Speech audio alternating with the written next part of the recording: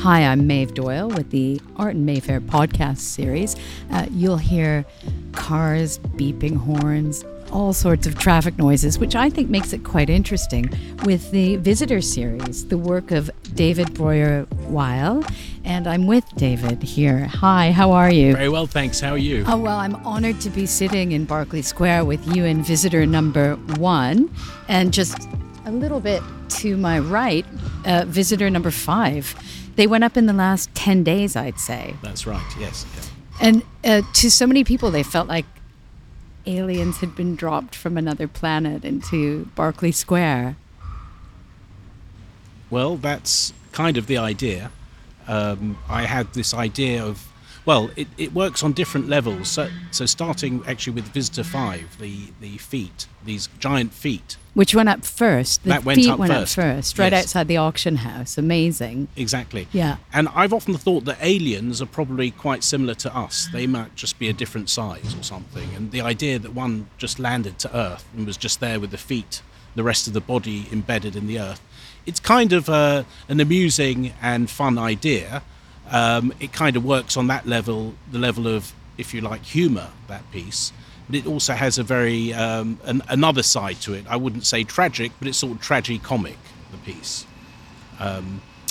So the word alien has so many different meanings, and I think when I was looking at the piece for the first time and looking at your work, I thought of things like David Bowie and The Man Who Fell to Earth and the refugee crisis, and how these things can be a metaphor for so many subjects that are happening around us, or just ideas that are part of the human condition, how we accept others. Well, absolutely. So the other aspect of the feat of Visitor and the idea of an alien crash landed to Earth, the other aspect is my grandfather was actually a refugee from Nazi Vienna.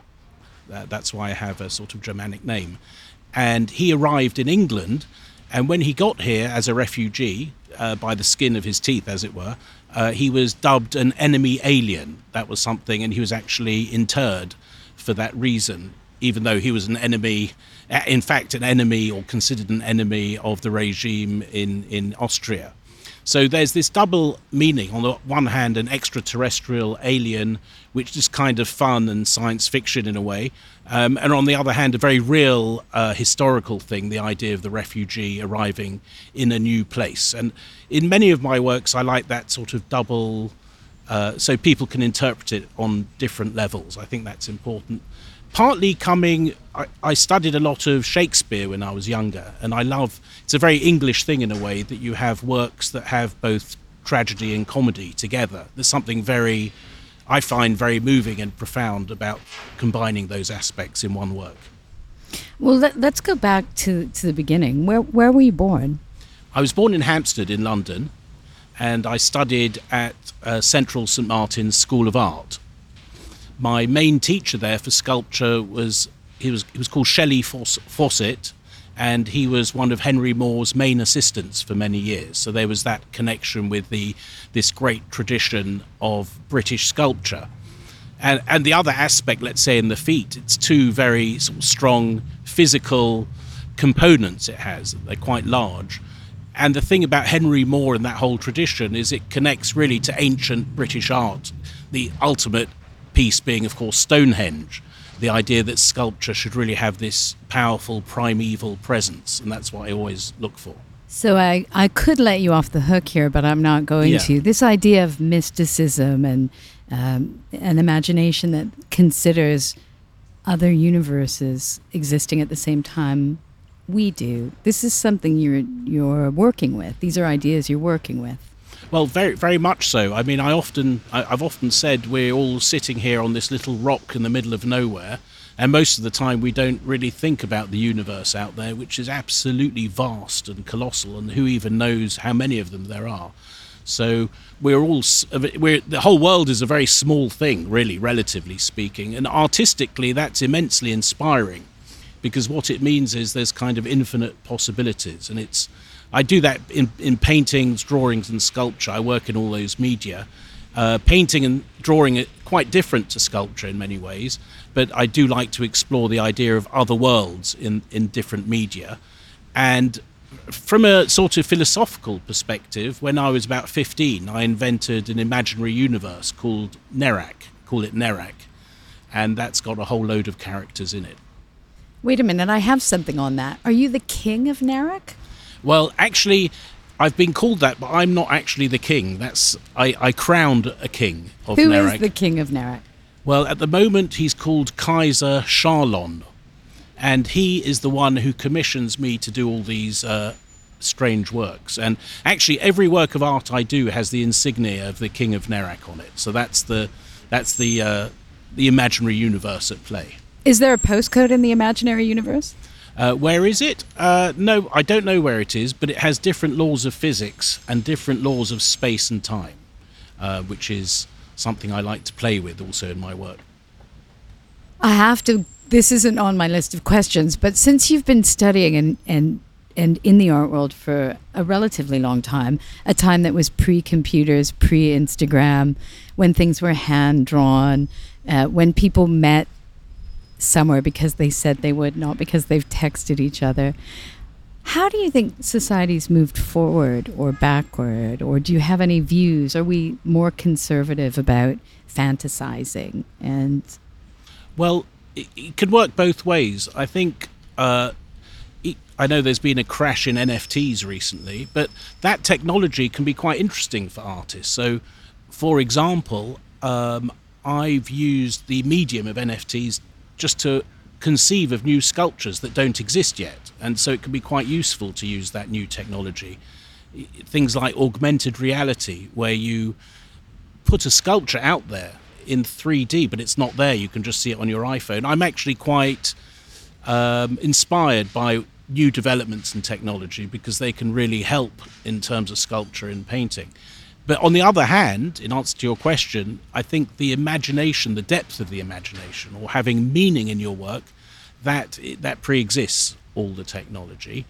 And I think, for example, what's happening in the world today and recently, for example, the experience of COVID and what's going on in the Ukraine with an invasion, I think artists have a kind of duty to reflect that in their work. And those are, things like plague and war are pretty timeless. They go back a long way. And I've actually recently made some works precisely on those subjects.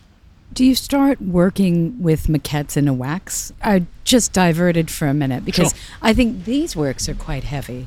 Yeah. I think Visitor 1 and Visitor 5 are quite heavy. Yeah. But you're doing heavier stuff. Yeah, I mean, they're all playful in a sense to invite people in, but I do like to deal with meaning. I think it was Viktor Frankl who said that the most important thing for a person in their life is to be in search of some kind of meaning. And I think after postmodernism in art, all that artists can really do, I think the future is in searching for meaning. Apparently we can endure anyhow as long as we have a why. That's what Frankl said.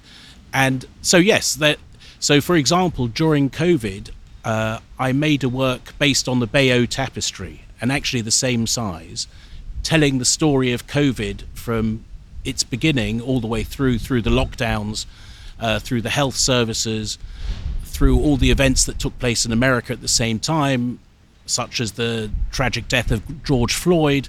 And I put all of those things into that kind of, it's a massive drawing, it's the same size as the Bayeux tapestry, and it really tells the story of our times in a kind of frieze-like way.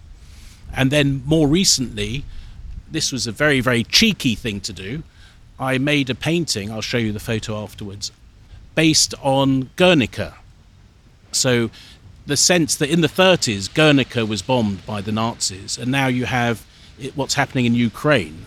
And so I did this painting that's the identical size of Guernica, but showing the Russian forces a bit like dinosaurs thumping into Ukraine. And it's filled with hundreds and hundreds of symbols of what's going on. Even the threat of, there's been some threat of nuclear things happening. And the whole painting, this massive painting, is looked over by two mothers.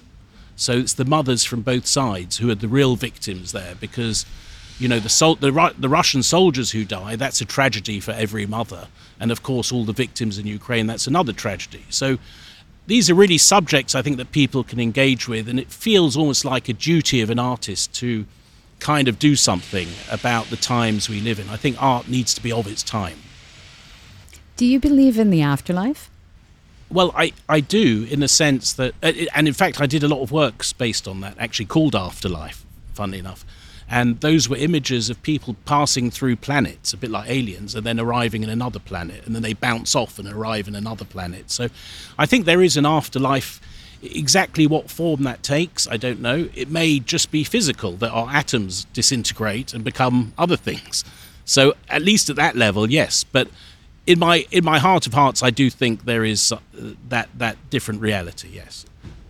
It's a great island of thought, and I guess I mean, to explore it through the medium of sculpture must be comforting with someone with your kind of inquisitive mind. Yes, I mean, I think the ability to do art, it's, I think, the most important thing. It daily gives you a way to think about life. Sometimes it succeeds, sometimes it doesn't, but it's a constant commentary, if you like, on what we think about or what we experience. I think you just preempted my next question, right. which, what is art for? Yes, pretty much, yeah. The hard questions. Well, Picasso said a wonderful thing. He said, art is not there to decorate apartments. It's an instrument of war. It's a very powerful statement.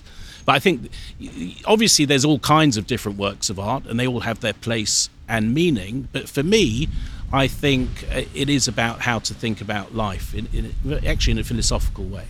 So it's the philosophy that's essential to your practice, more than the medium, or whether it's a drawing or sculpture. Or well, funnily enough, it's both, because I think each medium has its own qualities. So, for example, I draw a lot in pencil. It's probably what I do most. And that really gives you a way of sort of delving into your innermost thoughts and psyche. It's a kind of meditation, almost. Making sculpture in clay, most of the originals are made in clay or plaster, is a very, very physical way of engaging with the earth and where we come from. And that's really what sculpture's all about, is our connection with the ground and the earth. And then painting, again, is a different medium, very, very different, which really allows you to create fantasies and explore uncharted territory and worlds. Your ideas are complex and challenging, and they can take you in a lot of different directions, but the end result of the work are these simple, powerful images that get seared into your imagination, unforgettable images. That's a paradox too. Well, that actually connects with the last question about medium. So I think sculpture, especially monumental sculpture, has to be really simple and readable at a glance. And the minute it's too complicated, you kind of lose it. So the forms have to be simple, the ideas have to be very strong.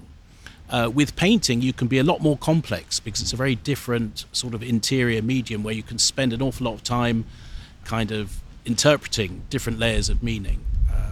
Not that the sculpture they have that too, but they have to be incredibly condensed and simple, but still complex. And that's quite a challenge to do that, actually, to find that motif in sculpture. And you can have many wrong excuse the pun, but many wrong attempts. So I make loads and loads of maquettes, and only a few of them make it through.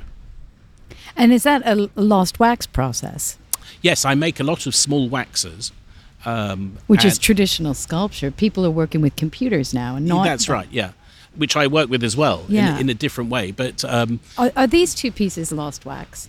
They are original. Yes, they would. The bronzes will be what lost wax. Yes, that's right. Yeah, that's the casting process. But funny enough, you can use both computers and lost wax, because when you scale up from a maquette, you may 3D scan it into the computer, then you scale it up, and then in the casting process, lost wax is used as well. So you can combine the very new and very old media in one piece. And actually that tends to happen with sculpture today.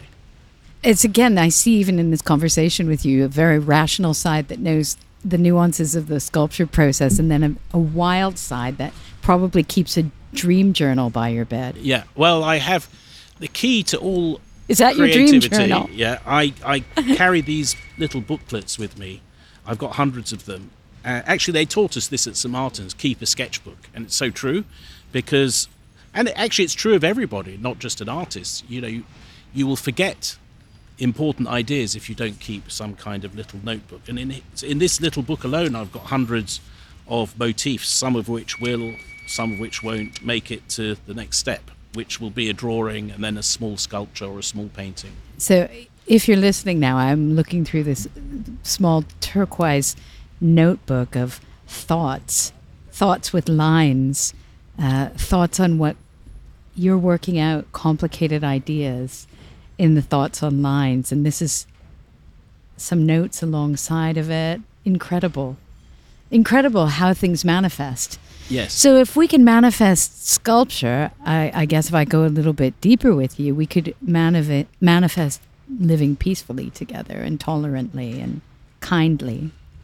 Well, one would hope so, but I think the human condition is too complex. And actually, if you read Sigmund Freud, actually a lot of my work is quite Freudian in that sense. But he says that conflict is actually the natural state of mankind, which is an interesting statement. We assume that peace is the natural state, and maybe it isn't. So we have to really work towards it. It's not going to happen on its own. Last question. Yeah. If you could have or live with one piece of art, money isn't the object, what would it be? Funny enough, what's coming into my mind is Van Gogh's bedroom. I don't know why. That's what spontaneously came I into like that my you mind. trusted it, though. Yeah. So the bedroom of Van Gogh, his interior in Arles, the very brightly coloured bedroom. There's something very human and simple about that. And for visitors coming to Berkeley Square to see Visitor 1 and Visitor 5, the Visitor series, yes. What would you say to them?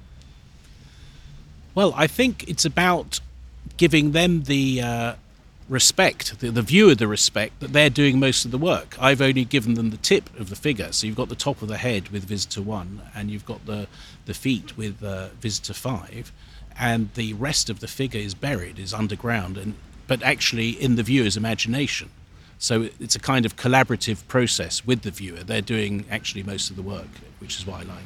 What I loved is while I was talking to you, I'd watch people go by Visitor 5 and Visitor 1, taking pictures, engaging with it. So congratulations. Thank you very much. And I think that's really what Art in Mayfair is about. And the Sculpture Trail is bringing people's attention to art and brands and the area and what it offers. Well, it's an amazing thing that they've done with Art in Mayfair in really bringing a very well-known city, a very famous ancient city to life again is a great achievement to do it in this way, and they're to be congratulated for that, I think. That's a theme I noticed. Yeah. You like history repeating itself. Yes, that's right. What's your next piece? Well, I've just finished this one called Invasion, literally just now, and that kind of drained me, so I'm a bit empty at the moment, so we'll see. Hopefully in a week or two I'll be back on track. You don't seem empty. Yeah. But thank you very much. Thank you.